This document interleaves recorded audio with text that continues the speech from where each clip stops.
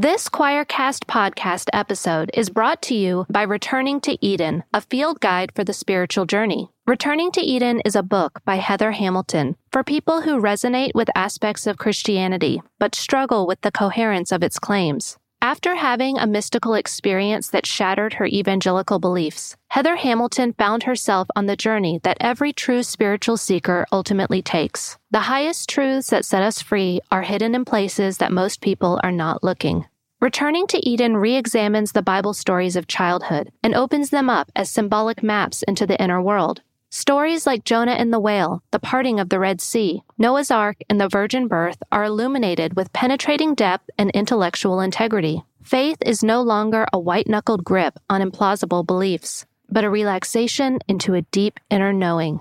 You can purchase Returning to Eden by Heather Hamilton at Amazon.com or at returningtoeden.com.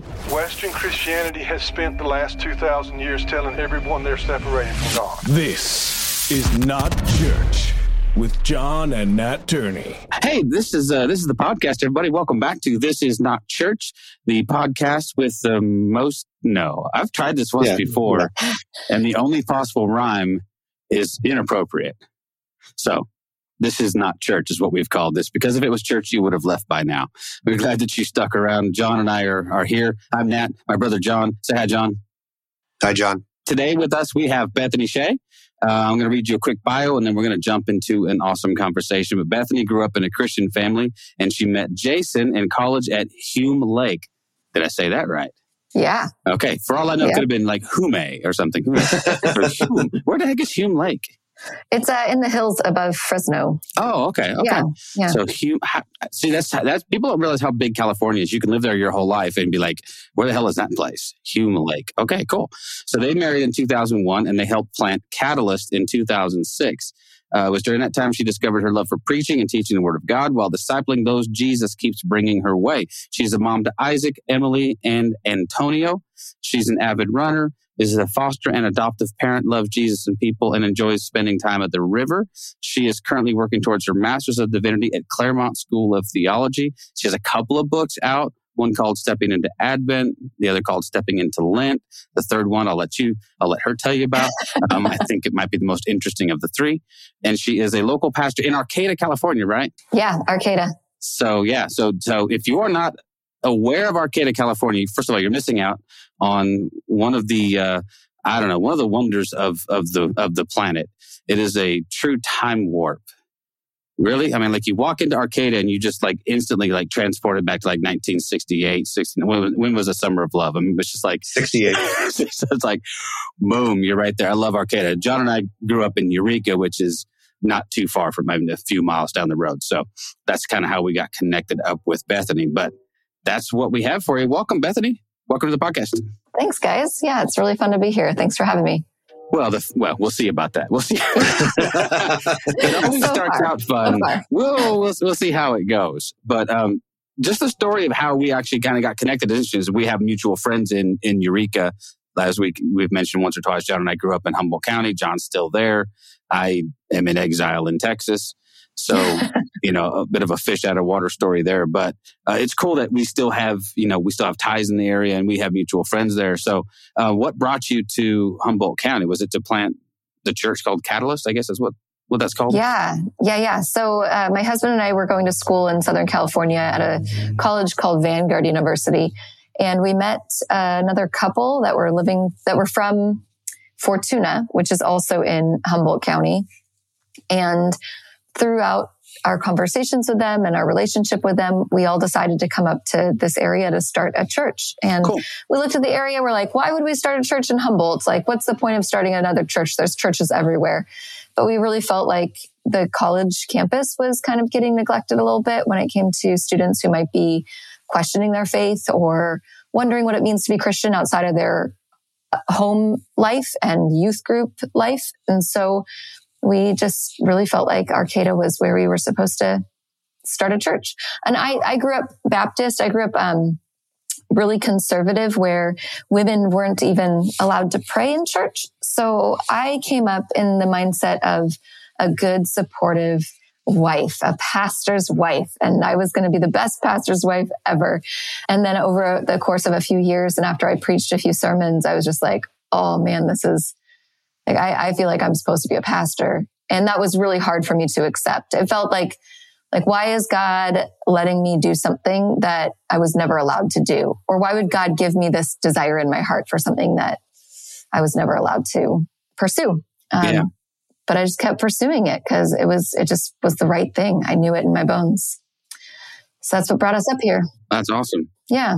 Well, it's interesting because, John and I were both also raised in pretty conservative Christian movements, I guess you'd call them. Not quite denominations, but sort of. But certainly conservative. And it never crossed my mind that women could be pastors. That was always a weird thing, and so my wife and I met in high school and got married. We both raised that way. Both of us, it just never crossed our minds. And then years and years later, I got connected with a bunch of people who were Methodists. And lo and behold, the entire freaking Methodist church ordains women and have forever. And so it caused me a great deal of consternation. I had to go do some digging and find out, okay, an entire denomination, and they weren't the only ones. Obviously, the Episcopalians were doing it, and others were as well. And then it was weird to find out that the sort of pseudo denomination that John and I spent a lot of time in, Foursquare, was started by a woman.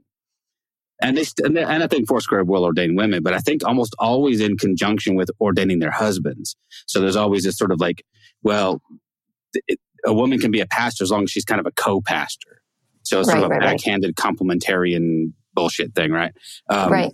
Even though Amy Semple McPherson goes around, in the 20s and just evangelizes and does her thing. And anyway, so just a very strange thing to sort of reckon with, And I remember asking somebody, maybe you had this question too, but I remember asking somebody at some point, I'm like, why would God disqualify half of the population from doing this kind of work? And no one really ever had a satisfactory answer to that. It was just because Paul said so. Yeah. I've been preaching a series for a long time on Romans. And what I love about the book of Romans is how Paul isn't the one that took the letter to Rome. He sent it on with this woman named Phoebe. And so he had to train Phoebe out of everybody else that he could have chosen. He could have chosen Silas or whoever else, Barnabas, to be the bearer and reader of this letter. But he chose this pagan woman who was a Christian at that point, a Gentile, to read this letter to those churches. And so he had to train her to embody his voice and his mannerism and what he wanted to convey for him. And so it's just, even though I grew up thinking, especially in high school, that Paul was some sort of male chauvinist pig that I didn't want to have anything to do with whatsoever, I'm rediscovering Paul from the mindset of somebody who is probably very feministic in many ways, really wanting to see that part of society that had been silenced to have a voice. And he empowered that. Well, a lot of damage gets done to Paul in translation. And we know that Paul mentions women by name who then subsequently they had their names changed.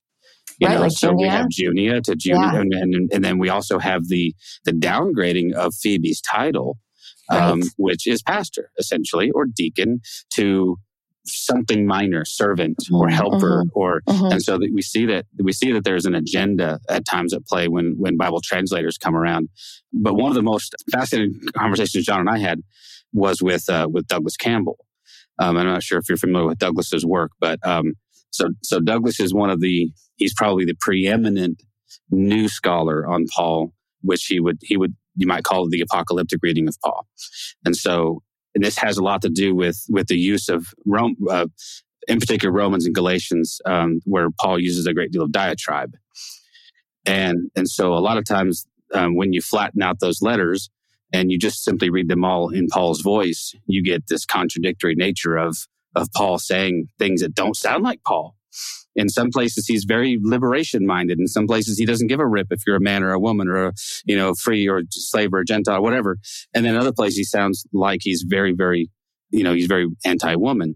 And so Douglas would come along and say, well, when those things are happening, are we convinced that's the voice of Paul, or is he quoting the voice of a false teacher that he then refutes? And so there's this entire dialogue happening that you miss when you flatten the text out.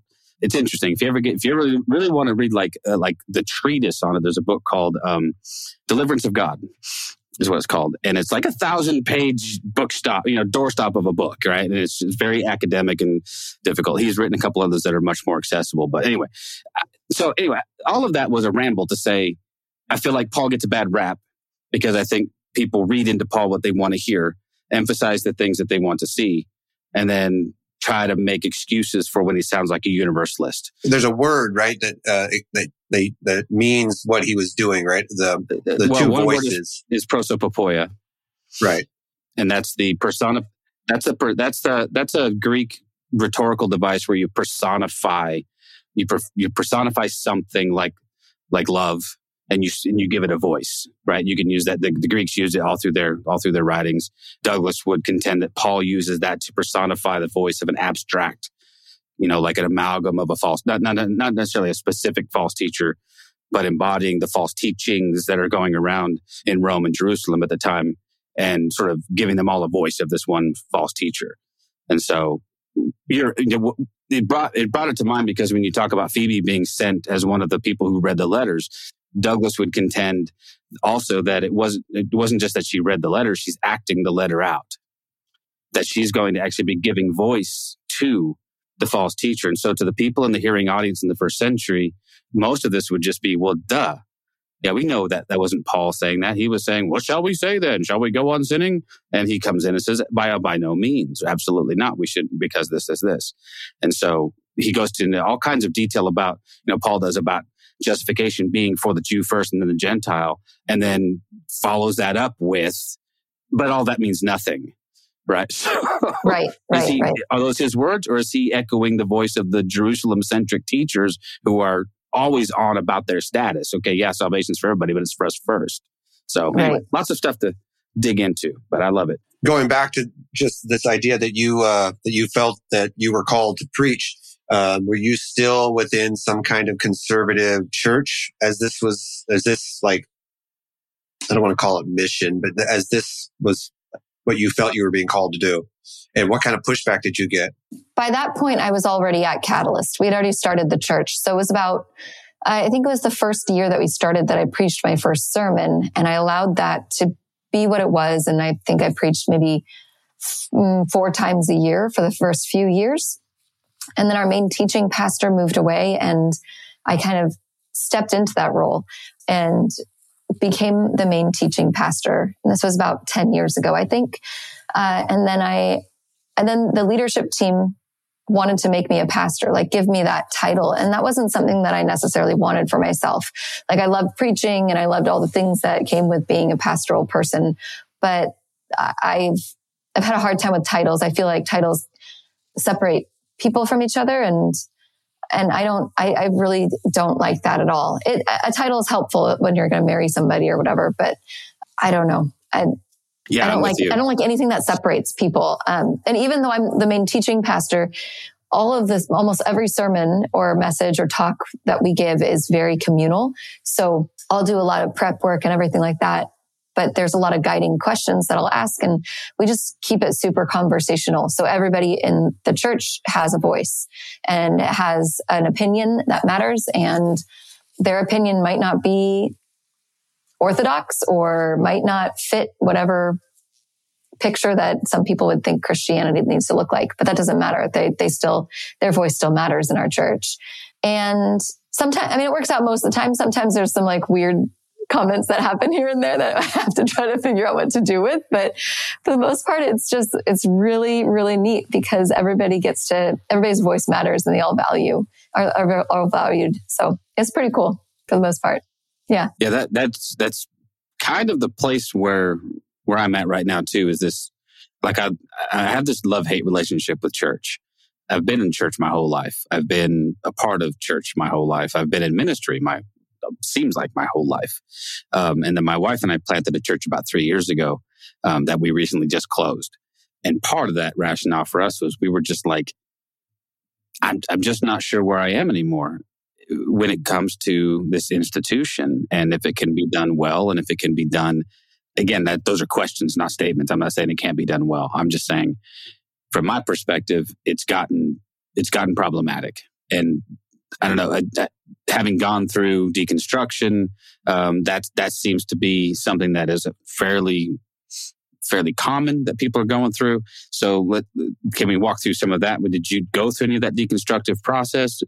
If so, what kinds of things were you looking to deconstruct, or did those things just kind of fall in your lap? Yeah. I think the main thing that helped me deconstruct was just the going from complementarian to egalitarian when it came to our relationship as a married couple. When we first moved here, I was still very complementarian in my mindset. My husband was not. He has been in the mindset that both voices are just as equal as the other in a relationship. And that's how he believes God has always seen it to be. And he didn't even know that I was somebody who was looking for his leadership and headship in our house. And I was reading this book by, this was just like a year into being here. So like 15 years ago or something. I was reading this book by, do you remember that book by the Pearls, created to be his helpmeet?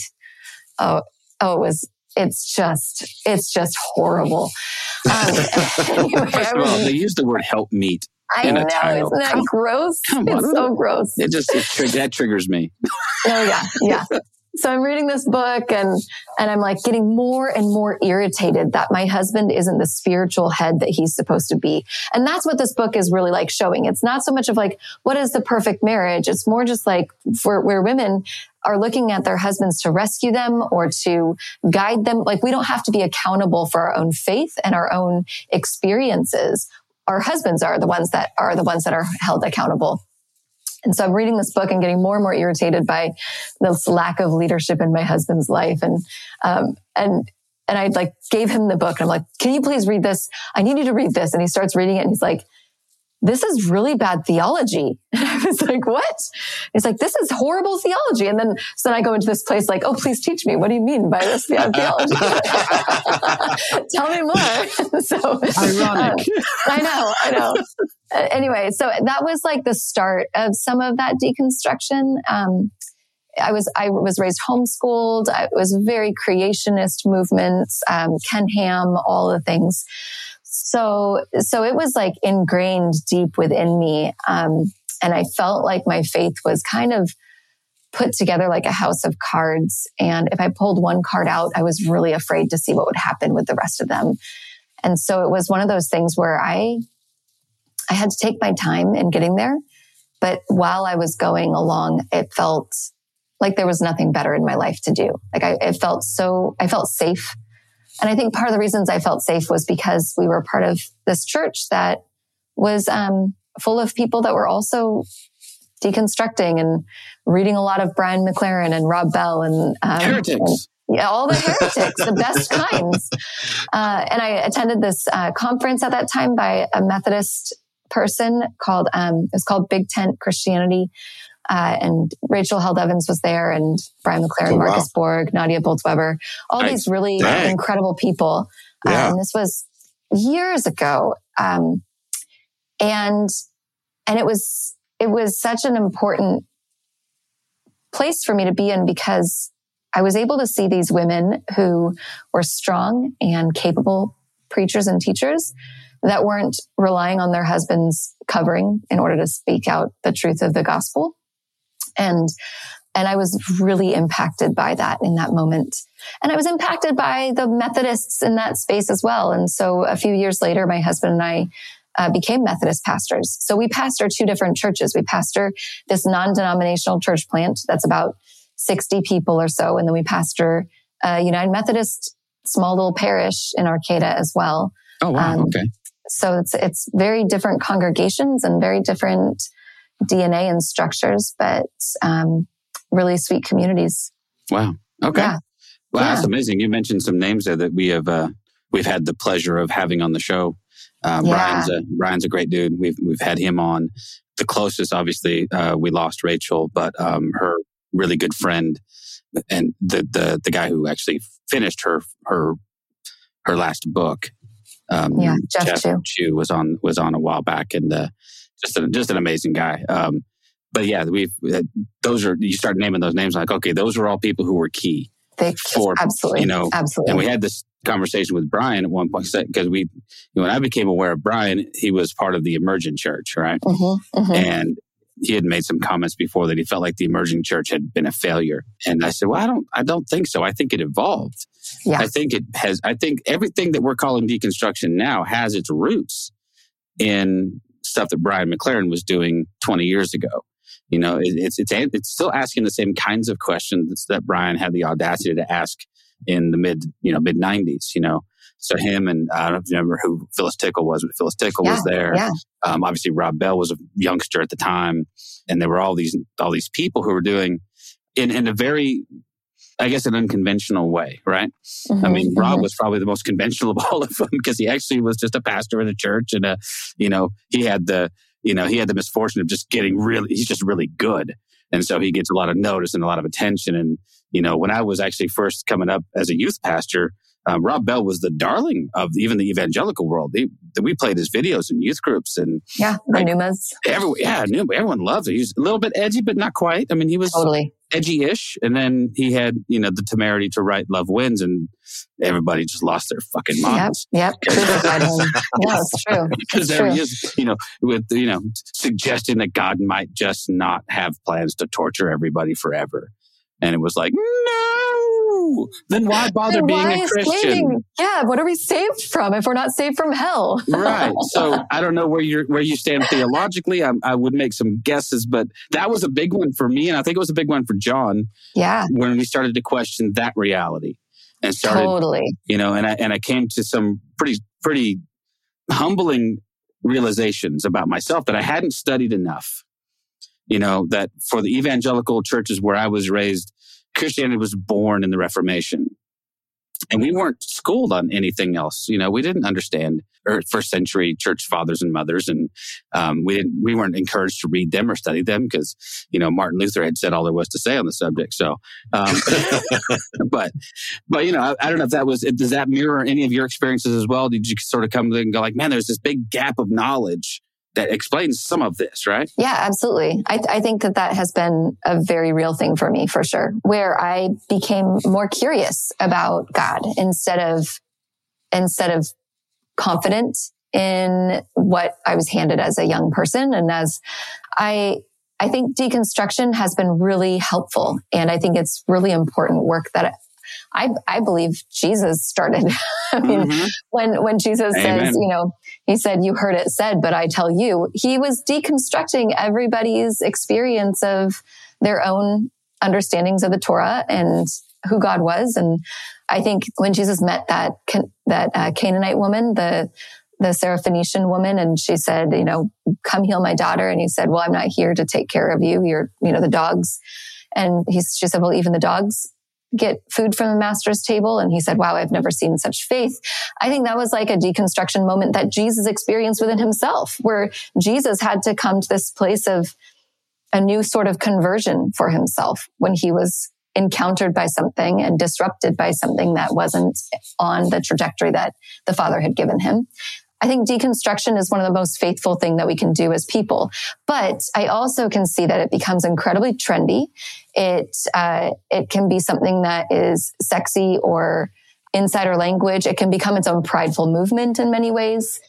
And I think that we're supposed to deconstruct, but I think for myself, what I've seen and what I've experienced is that it needs to happen in the context of community, where there's people that will, call us out on our shit when we start to say things that are really inappropriate, or when we start to believe that we're better than anybody else, or when we start to think that that the way that we see the world and the way that we see God is better or more right or more true than our conservative brothers and sisters.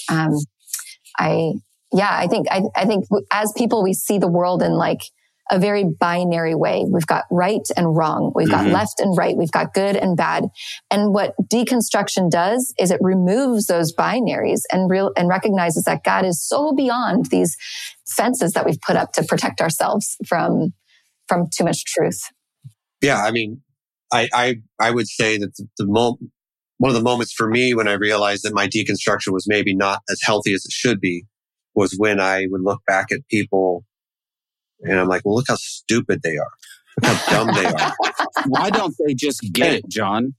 And what I had to remind myself is, I mean, in some instances, maybe less than 3 months ago, that's where I was, or a year ago, or 2 years ago, or 10 years ago. It's like, yeah, I wasn't given grace by some of the people that I left, but that doesn't give me the right to also not give grace to the people who are coming out of whatever theology that they're trying to work through.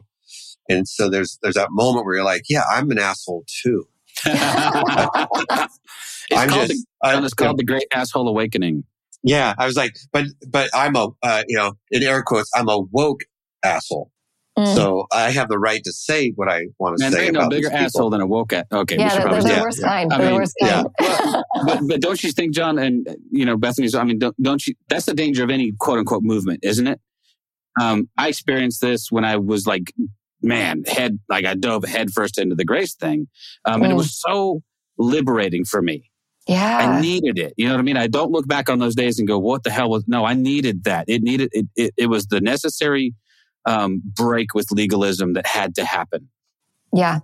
Reading a lot of Tillich will get you there for sure. Yeah. Oh man, for sure. But then there was a lot of self-righteousness and pride and not a lot of grace inside that grace movement for anybody who didn't see things that way. And so, and for those, it came from both sides. It was those who challenged us as, heretics for the hyper grace stuff, which they labeled us.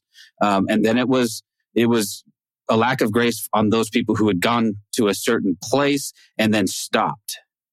And I remember I've been booted out of every grace group I've ever been in now because, they go so far. Their grace goes to here. And then I was getting upset because, but you're still not challenging some of these fundamental concepts. You have this really, really gracious view of God, but you still subscribe to penal substitution. You still think that God's sending his enemies to hell, even though Jesus said to love them. You still think that the rapture is coming and that you should be squeezing a 10% tithe from all your people. Joseph Prince, I'm looking at you. So there was like all of this grace talk, and it was really, really, it was good and it was encouraging. And then I started to dig a little deeper. And so, but anyway, I just found myself very easily entrapped by the lack of grace myself and say, well, how come you're still there? Rather than understand that everyone is on their own journey, everyone's taking their own path. And I have really good friends who are inside of deeply, deeply fundamentalist movements, and that's okay. I pray for them, thoughts and prayers for them. They're praying for you too, man. They're praying for you too. Oh, they let me know all the time. I haven't given up on you, man. We're going to bring you back. No, you're not. There's no going back, man.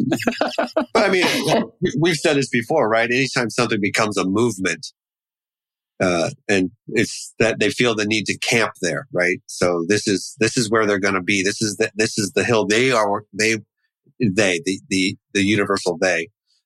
That this group is willing to die for or die on. This is the hill they're going to die on. And so I think Nat and I have said this too. It's like, as soon as we see the first church of deconstruction, we're like, okay, we're out. We're looking for the next thing, man. Yeah, I'm out. Right. Come on down to the first church of deconstruction. Well, I think we tend to paint things like that with a broad brush. Yeah, for sure. It's any group we do that with. And I don't know. I think that there's more to what God is calling us into, I think, as people than broadly painting people. I think that when we take away those huge pictures of like the church of deconstruction or the church of fundamentalism or whatever it is that we see, and we like kind of sift through the wreckage because there's so much wreckage there.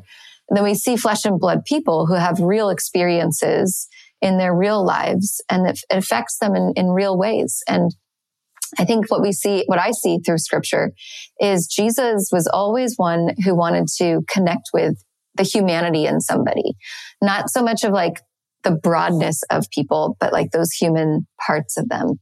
I think the Pharisees would be the only example of Jesus kind of broadly painting over them, like, kind of shoving all of them in the same camp, besides Nicodemus and a couple others that kind of tried to get out of that camp. But which is interesting. It's like the hyper religious are the ones that are broadly painted, I think, from Jesus's point of view. Well, and even in those instances, what I always sort of take away from that is that Jesus calls out a mindset. you never hear him call out, a specific Pharisee. It's just you. And I think I have friends who are scholars and talk about Second Temple Judaism, first century Judaism quite a bit. And for a lot of them, they're like, man, you guys have got a lot of this stuff wrong, because we all lump everybody who was Jewish and maybe part of that group. We call them all Pharisees. Well, Jesus was calling out a specific, I think, a very specific sect, and saying, and again, I really think he's calling out mindsets, and that's kind of been my, I guess it's become like the line in the sand I won't cross. You know what I mean? I don't call out individuals typically, but I don't have any problem critiquing a mindset. If this thing you're promoting happens to be harmful to human beings, I got a problem with it.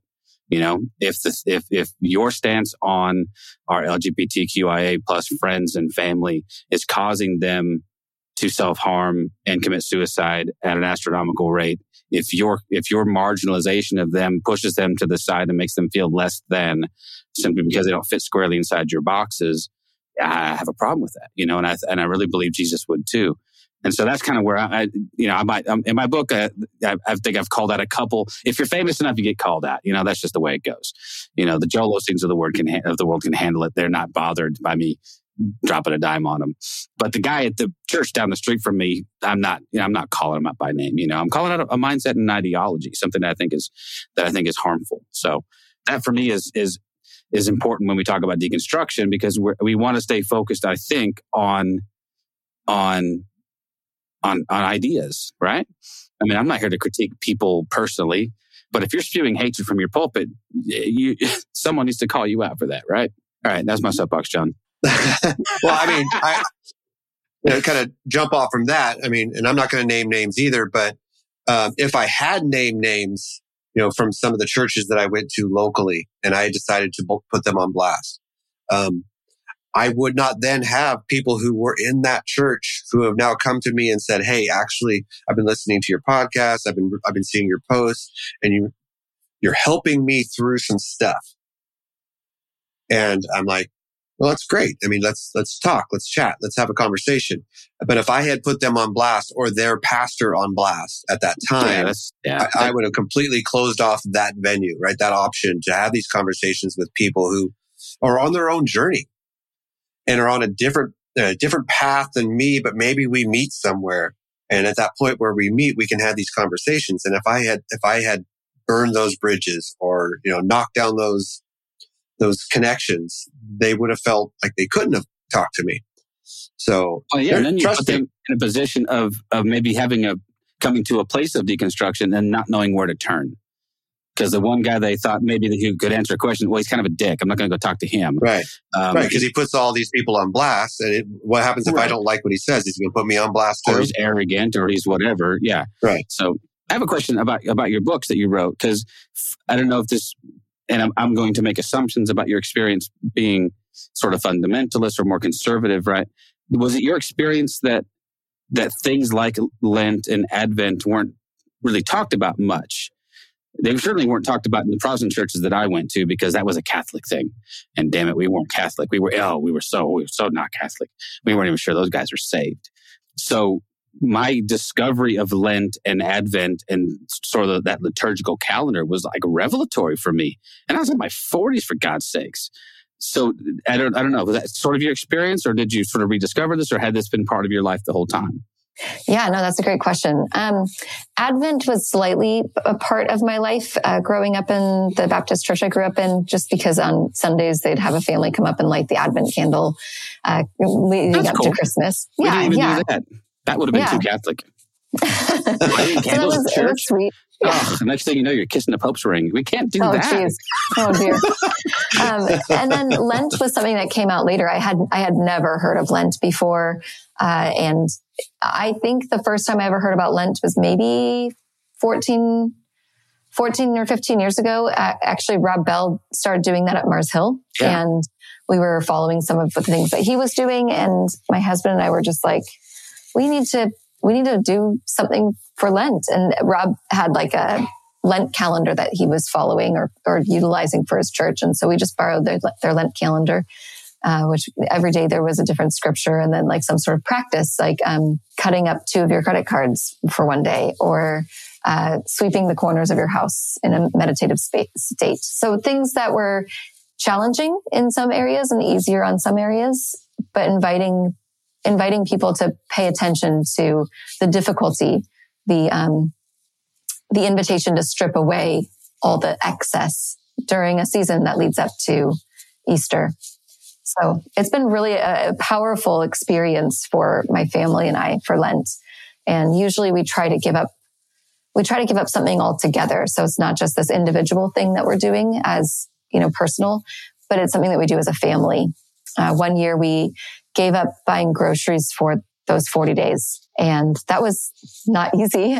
We had chickens at the time, so at least we had eggs, and we just ate down our pantry. And then, we saved the money that we would have used on groceries, and we're able to do a big pizza party for for the homeless community here in Arcata. And so that was something that was challenging for us as a family just throughout the 40 days, but then challenging for us moving forward to build our pantry back up with the money that we didn't save because we used it elsewhere. And so those sorts of things have been helpful have been irritating for our kids. And that's had its own sorts of challenges and difficulties. And I would say even that, just to even go beyond that, having teenagers who have parents as pastors has been really hard as well, because of having to go to church or being made to go to church. And that's not something that we aren't those sorts of pastors or parents. So our kids usually don't go to church. And when they do, it's because we're bribing them with lunch afterwards. So if you go to church, then we'll take you out to lunch. But then every Sunday we also go on a hike. And so we give them the option. They can either come to church and get lunch, or stay home and we'll pick them up and they'll go on the hike with the church family. So yeah. That's funny, because my wife and I did that with our kids when they became teenagers, and it was a little harder. We felt like giving them some room, Yeah. And I was a pastor at the time, and I started really feeling that same thing. Like I don't like making my kids come to church. Just because Dad's the pastor, there was this expectation that he would be there, or that they would be there and be these dutiful children. And we did make that rule. We're going to church. We're going to lunch after church every Sunday. You can come. You can come. But I'm not coming to get you. Yeah. So you're in the car with us, and then we're going to Olive Garden, or you're eating ramen at home, and we'll pick you up for whatever we do afterwards. They weren't excluded from the rest of the day. Right. But there had to be some benefit to the kid who got up early and came with us. I mean, that kid's getting taken out to lunch. The rest of you guys can fend for yourselves, right? You make adult choices. You suffer adult consequences. That's just the way this goes. Yep. I think my kids would tell you that being the children of a pastor sucks. Yeah. It's hard, and I was so consumed with what I was doing at the time. I just sort of made these assumptions that they wanted to be along for the ride. And there's a point in their life when they're like, we don't even want to drive by the church building. You're there like 5 days a week. It triggered them just to walk into a church, because it just brought up all this stuff. And I'm like, so yeah, I've got 4 kids. They're all grown. They're all most married or with significant others, and most of them don't go to church. I mean, my oldest son and his wife do. The others have just kind of given up on the whole thing. They're not hostile towards it. It just doesn't have and it's weird. I think that's part of that evolution, that I think if we start thinking about where the church is going in the 21st century, I think we have to find ways to reckon with the fact that for most people, they can take or leave it. And we can't kind of get them back with the same old thinking that we used to do, which was, you need this. Like, if you don't have this, you're not a good Christian, or you're going to hell. We have to actually find some ways to promote what kind of good church can do. Because I'm a firm believer in community. I'm a firm believer that we are better together. But I'm also a firm believer that doesn't have to take a specific shape. It doesn't necessarily have to be in this space that I once called church. So I don't know. This just feels like that's the kind of the direction that we're moving in some ways. And I think COVID really brought that into sharp focus, don't you? Oh, absolutely. I agree. It's made pastors and denominations and just churches in general have to rethink what's important and why do we gather in the first place? And is this something that we want to continue forth doing in the ways that we've been doing it? And a lot of people had to go back to the way things were just for their own comfort and sense of security. There was something really disarming, or not disarming, really uncomfortable about COVID disrupting all of those normal patterns of our lives. And there was something comforting about coming back to something that felt very familiar in the same ways as they once were. So, for one of our churches, it's the same as always. And then for Catalyst, we've really decided how do we want to move forward as a church? And we every summer we meet outside. We're not in the building. We have a whole Zoom community that's happening. We try to do as much stuff outside of gathering in a building as much as possible. We do pizza nights, and I don't know. It's different. This is something that's really interesting is, speaking of fundamentalism and what we've all experienced is, I grew up in that whole movement where Dungeons and Dragons was like the satanic panic movement. Oh yeah. Yeah. You're opening a portal to demonic influence there. Absolutely.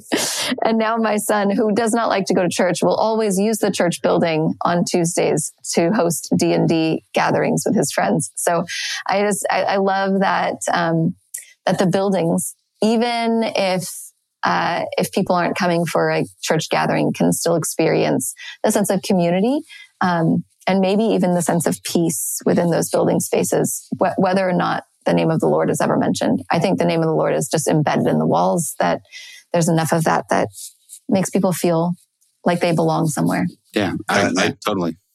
I had a conversation with a friend of mine on the phone today, actually. A friend of mine who recently moved to Montana. He will randomly call me just to have these interesting conversations. And and I don't even know how we got on the topic. We got on the topic of music because that's kind of something we always talk about. And I had made a comment that I was talking to a mutual friend about Guns N' Roses. The reason it came up was I remember when Appetite for Destruction came out, their first album, and record stores were still a thing. And there was a line. Yeah. And there was a line that went, anywhere there was a Tower Records, there was a line down the block and around the corner. And what he mentioned to me, and I didn't even think of this because I was just thinking about how crazy it was that people had to wait in line for a record, which we don't have to do anymore. We can just download it instantly.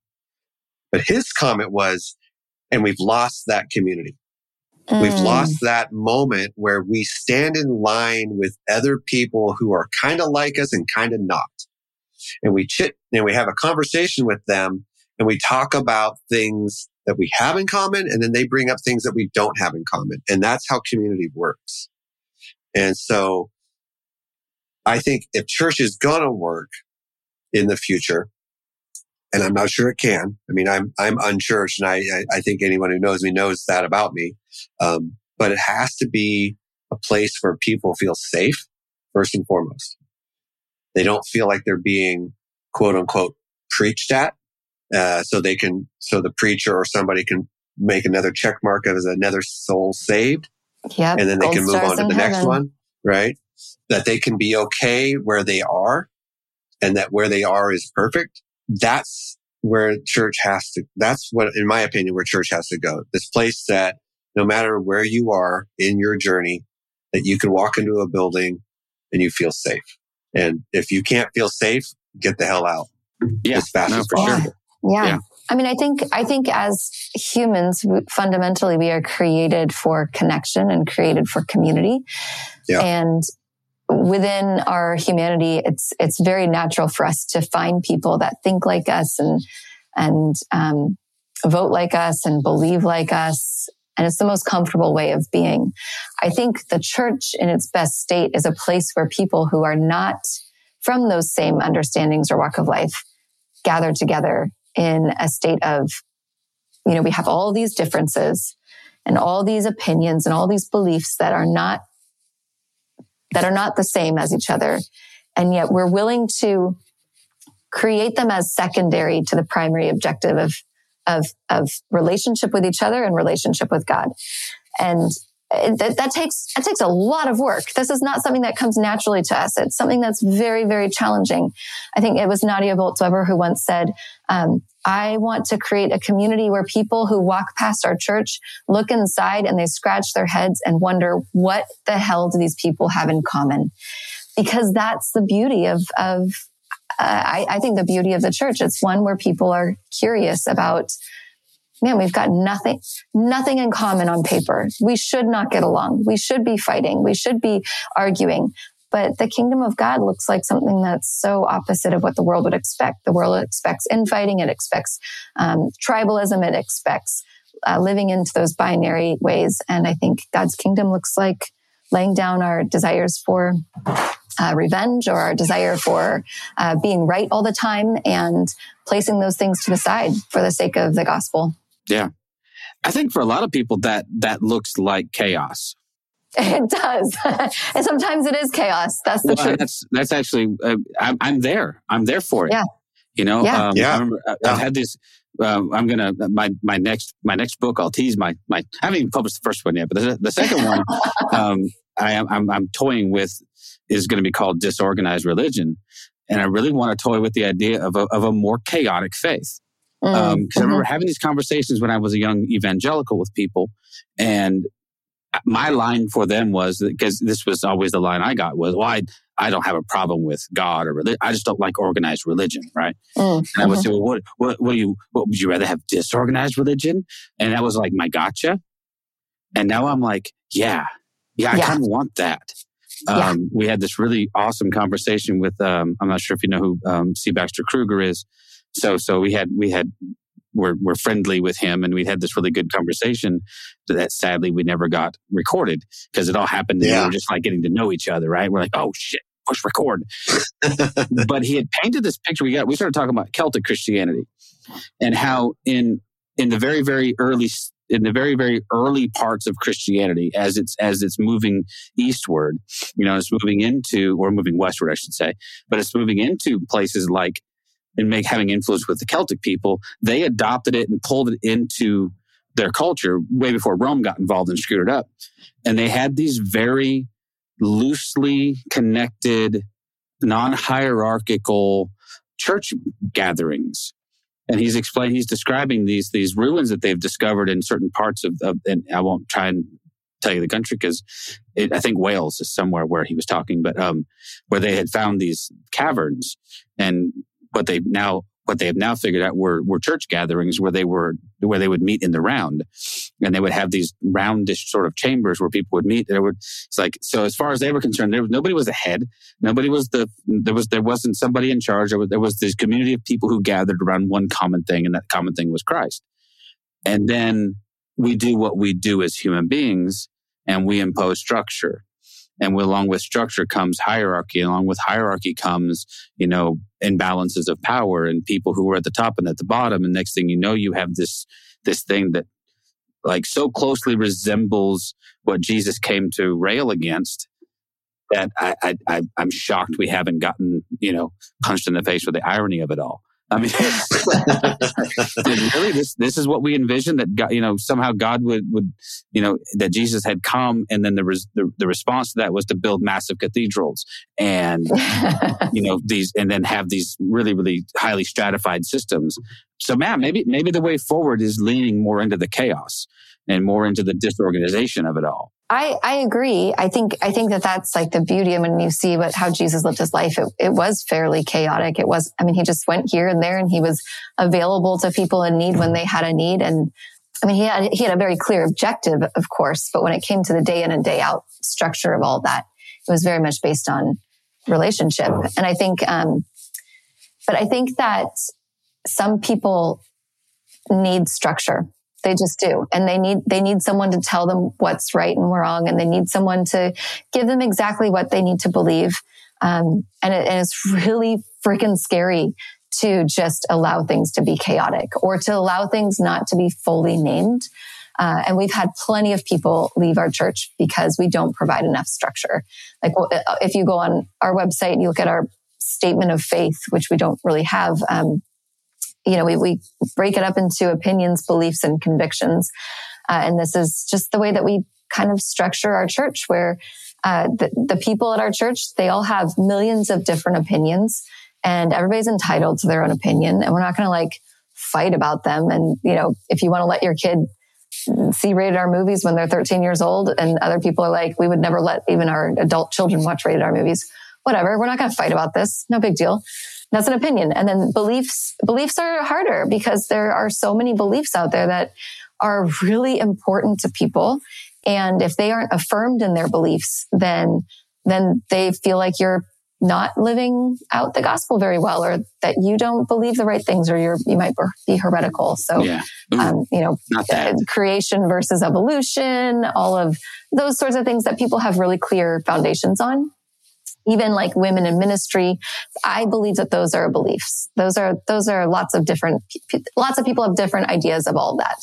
And we're not gonna die on that hill on any of those things.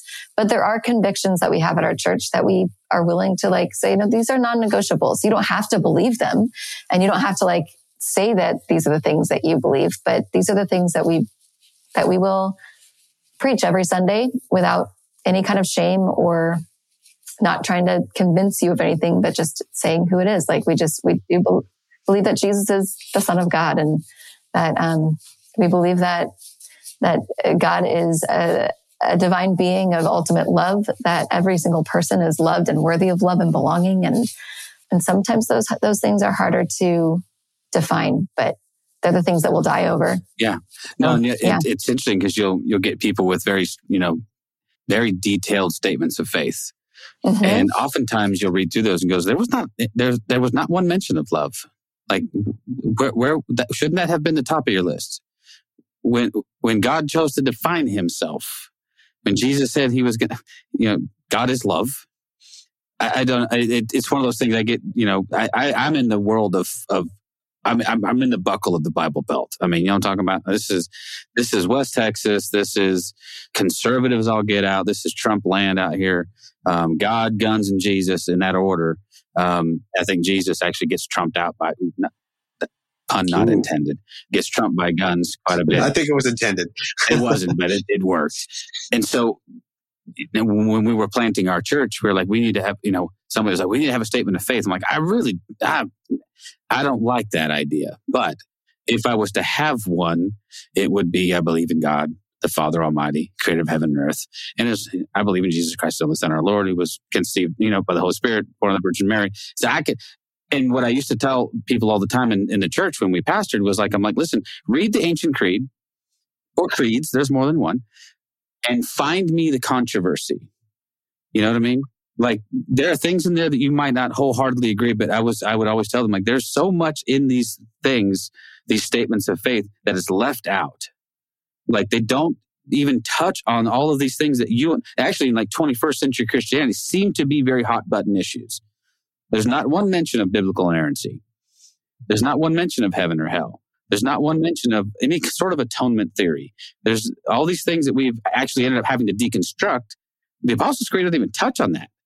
It talks about, anyway. So it's interesting that that these statements of belief, though, I've met far too many Christians who can recite them and who feel like they have correct doctrine and correct beliefs, and yet they fail at the very basic level of just loving their neighbor. Yeah, well, the doctrine is more important than loving your neighbor. Yeah, and then God help you if you push them to the next part, which is also love your enemies. Yeah. Oh, geez, Louise, that's a hard one. Or perhaps if you were to suggest that Jesus perhaps was a nonviolent person who preached nonviolence. You're never going to get my guns, It's so good. But I get so much more pushback on that, John. I could probably post tomorrow on Facebook that there's no such thing as hell and that everyone goes to heaven and la Candyland, and get some pushback. If I preach anytime I say something about the nonviolent nature of God, dude, people lose their ever-loving minds. because they need God to be violent to justify, I think, their own violence in their own hearts.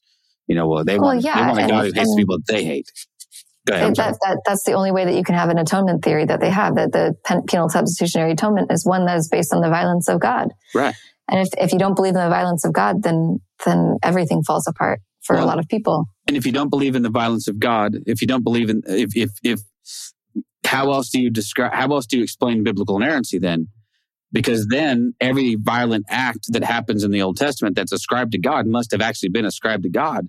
So then God must be violent on some nature, on some level, right? So all of these, that was my experience, was as you begin to peel back layers, some of those things are like you said, a house of cards. Or like a Jenga, like, okay, I'm pulling at this one and I'm pulling at this one. At some point, the whole damn thing's going to have to crumble and be rebuilt. Hallelujah. Hallelujah. When God, it does. All that, oh my gosh. Doesn't the Bible say that everything that can shake will shake? Yes. So let it all shake. That was, I believe everyone's experience going to deconstruction is very unique, right? There are those of us who are, Brad Jersak called me an arsonist. Okay. First of all, I love Brad and he's right. And I told him, I'm like, yeah, absolutely. What I did was spiritual arson. I burned it all to the ground and I did it deliberately. And I did not care, to be honest with you. I was so fed up. The cognitive dissonance was so great that I was willing to risk nihilism, if that's what it took, to get to the bottom of it and burn it all down. I have known people who've been way more deliberate and way more meticulous in their approach. And that's great. And that worked for them.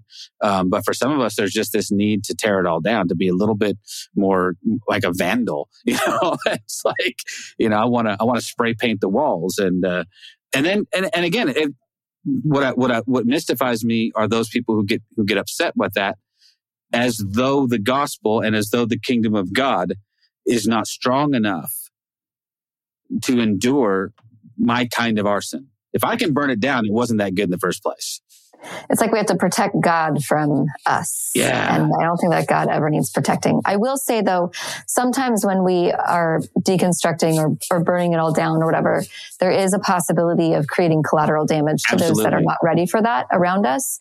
And so when it comes to like loving people, loving our neighbors, and even loving our enemies, those who are like really critical of our deconstruction, how do we love them in a way that doesn't cause them more harm, but can bring them a sense of knowledge or curiosity of it as well? Because some people see this happen in us, and instead of curiosity or wondering or anything, it's just like, oh, I don't want anything to do with that. That looks too scary or painful. So how do we do it in a most loving way while also recognizing that we can't always do it in a way that's always loving, because we're just freaking done. Right. Done. Sometimes done is done. I think what John did was very loving, because John's going through this deconstructive process saying, I know I'm not the right guy for this place. And if I was to take this on, it would be disingenuous. So I have to step away, because I love the guy that I'm serving. We disagree, but it doesn't stop me loving him. And for me just to hang on for whatever, a position or a title or whatever, would just be insincere, right? And I did the same thing. I mean, out of a love for the people that I was serving, I'm like, I can't be here anymore because I cannot parrot the party line. And rather than sit up here and just create strife and controversy and, and don't get me wrong, I would love that. All things being equal, I don't mind being the guy that drives a spoke in the wheel. Except that the reality is there are human beings attached to all of that stuff who I don't necessarily need to see thrown over the handlebars as I'm just wreaking havoc. So I stepped away from that church that I was on staff at, in large part because I needed to be true to myself, and I needed to be respectful of the people who weren't in the same place I was. Does that make sense? I'm like, that way I can... And I planted a church predicated solely on the fact that I was going to say what the hell I wanted to say, and you could come along for the ride if you wanted to, and it blew up in my face. So that's how that worked. By the way, I don't recommend that as a church planting strategy. Might have worked better in the Pacific Northwest. I don't think it probably, I don't know. I'm not sure if it would or not. Well, I mean, Humboldt County is actually pretty damn conservative. There are parts of us, parts of Humboldt that's pretty conservative. There are way more, especially in the church world that I was in there's way more conservative churches than there are And I don't like the labels absolutely. on it. But in the church, don't you find, I mean, John was like, well, where else would I go to church? I'm like, I don't have a freaking clue, dude. Totally. I don't know. Totally. I couldn't name a single affirming church that I was aware of. The mainline churches. Some Lutheran and Methodist. Episcopal church probably would be affirming. Presbyterian. As long as you get not like the Lutheran, but not the ELCA, right? Not the the ELCA, not the Missouri Synod. Okay, gotcha. Okay, the other way around. So Nat tells the story that when I kind of came back to the faith, I called him or texted him or something. It's like, well, I need to find a church. If I'm back in the faith, I got to find a church. And Nat's like, no, why? Why do you need that? No, you don't. I was like, well, isn't that the next step? He's like, not necessarily. So, and I found a church that worked for me for a while. Yeah. Well, and to be clear, I wasn't saying, no, don't go to church. I was saying, don't be in a rush. Like, don't hurry just because you feel like there's this compulsion that you have to. Because I knew as well as John does that nothing had really changed. He'd been gone. He'd left the church for 30 plus years. The church had not evolved, 30 plus years in that time. There were still going to be the same issues he had issues with. And he had to be in a place where I feel like he could be like, listen, I can go here and be cool with it because I know who I am and I know what I believe and I don't have to, does that make sense? So, I was more concerned that his nascent faith would be crushed, and he'd already been through this heartbreak once before. And to a point it was. I mean, I did walk away a second time. And I don't know if I will ever step foot in a church again. Would you agree, John, that I think this walk away was different? Like, I think the first one was just a general "fuck you, I'm out." Well, yeah. I mean, it was on the end of that missions trip, which I thought we really bungled, and that I keep rehashing this stuff, and that intervention that literally broke me.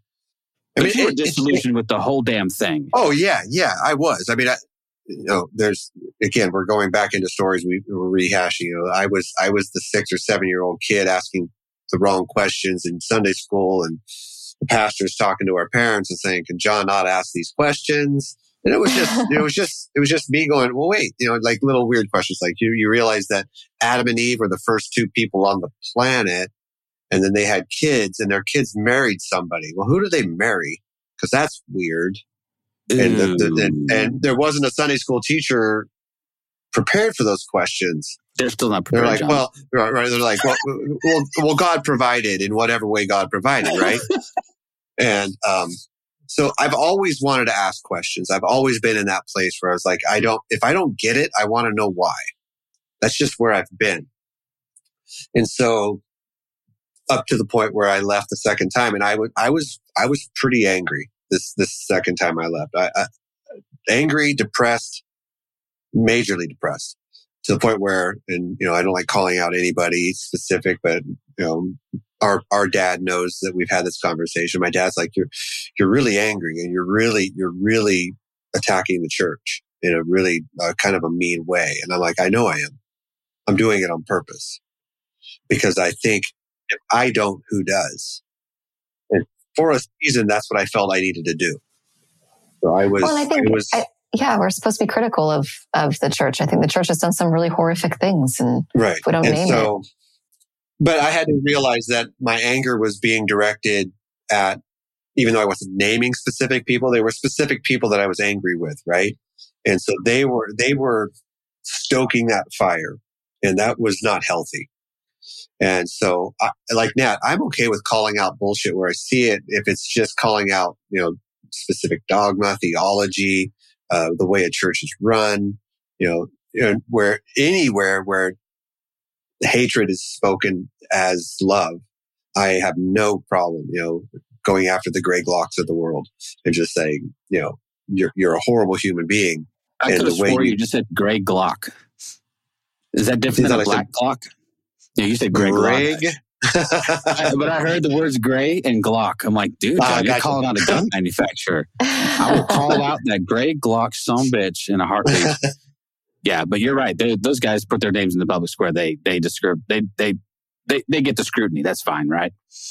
The Matt Chandlers of the world can handle it. But I mean, I agree with both of you that chaos sometimes is what is needed. I'm trying to figure out if what we are calling chaos is truly chaos. You know what I mean? Well, this was the example I was going to give. So Nat and I have a cousin who recently passed away a few years ago. And our parents, opened up their house to be the place where we all collected to mourn. That gathering for those few days was chaos. There was drinking, there was swearing, there was, crying, there was loving, there was my parents, being the conservative people that they are, knew that this is what had to happen. So catharsis, right. So some kind of moving forward could happen. And they could have easily shut it down and said, this isn't appropriate at this moment. And instead, my parents was like, you know what? I don't know if this is appropriate or not, but this is what it feels like they need. And so in that chaos grew love. That's what I mean when I say the chaos sometimes is needed. It's not random, just be crazy to be crazy. It's chaos in the moment because you're so willing to love whoever who comes into your place. Yeah, sometimes it's going to be messy. Sometimes it's going to be a little crazy.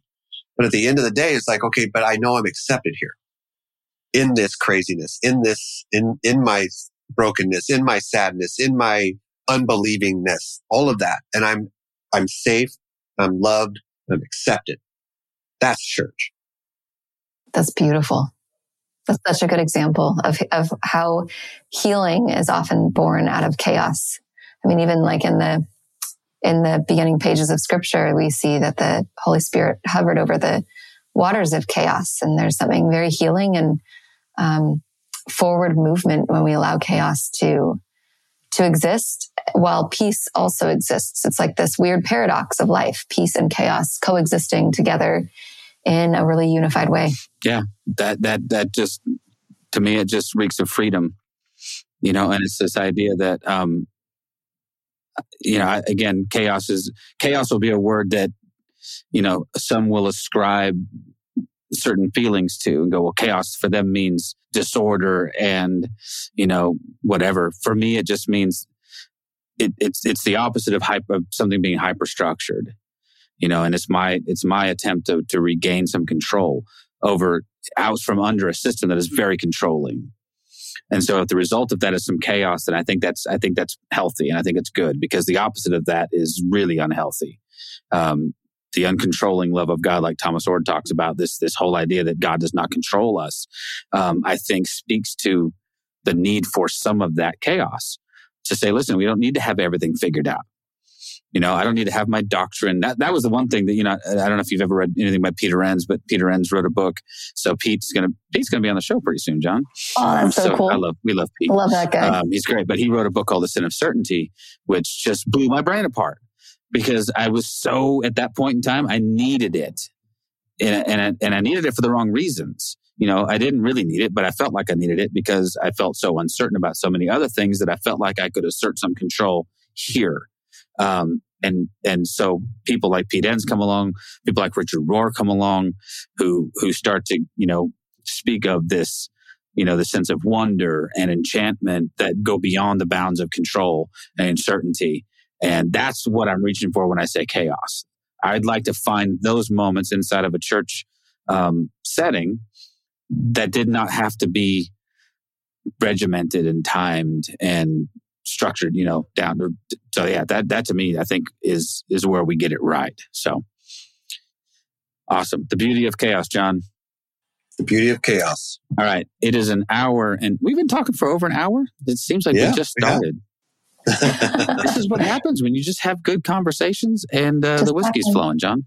There's nothing wrong with that. But hey, sadly, we have another interview in a little bit, so we do have to be structured with our time.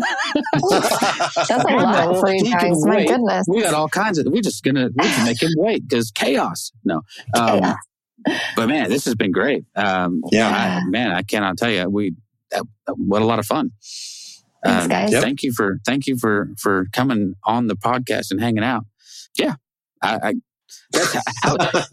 don't you love the way I do this, John? It's so structured. I know, it's so professional. I still want to do an entire interview like Chris Farley. And just be like, remember that time? Remember that one time when you wrote that book? That was awesome. All right. Before I say anything even dumber, let's go ahead and sign off. We love you. We're going to link to all your stuff in the show notes. Make sure people can connect with you on the social medias if they want to, if there's a way to do that. If your books are for sale someplace, we're going to put you in touch, by the way, with publishers. So that'd be rad. Get prepared to be famous. I mean, this is, I think John and I, hey, listen, when Kristen Dumais came on our show, we keep saying this, she was not a New York Times bestseller. The week after her episode came out, boom, New York Times bestseller. Well done, you guys. Yeah. Wow. You guys are powerful people. because everything that happened, it was a causal relationship, right, John? Oh, yeah, absolutely. Yeah. Okay. So nothing to do with her publishers, her marketing, her ability to write a really good book. None of that. Dan's book was good. That was a great book. Oh, that was a great book. But she would have never been heard of if the 300 people who listen to our podcast had. That's right. That's right. Good call. Yeah, we bumped it right over the edge. That's right. Kristen, you owe us your career. Yeah. She's listening. She's not listening. John, send this to her so we can get her back on. All right. Hey, they just translated her book into Spanish. Wow. Which is awesome. Think about this though, and this is just for shits and giggles. The title of the book in Spanish, Jesus and John Wayne. I mean, it's Jesus. That's true. Jesus y John Wayne. Yeah. The subtitle was fully, whatever, a movement co-opted, anyways, corrupted a faith or whatever it was. But anyway, fantastic book. If you haven't bought that, go buy that one. We love Kristen very, very much. Okay, we're going to stop now. Peace out. Thank you for listening to This Is Not Church. Be sure to rate and review the podcast on your platform of choice. If you would like to partner with us, visit patreon.com/thisisnotchurch, where you will receive exclusive content such as early access to episodes, videos of upcoming episodes, and live Q&A sessions. Be sure to check out our Facebook group or follow us on Twitter and Instagram. All the links are in the show notes. We'll be back soon with another episode.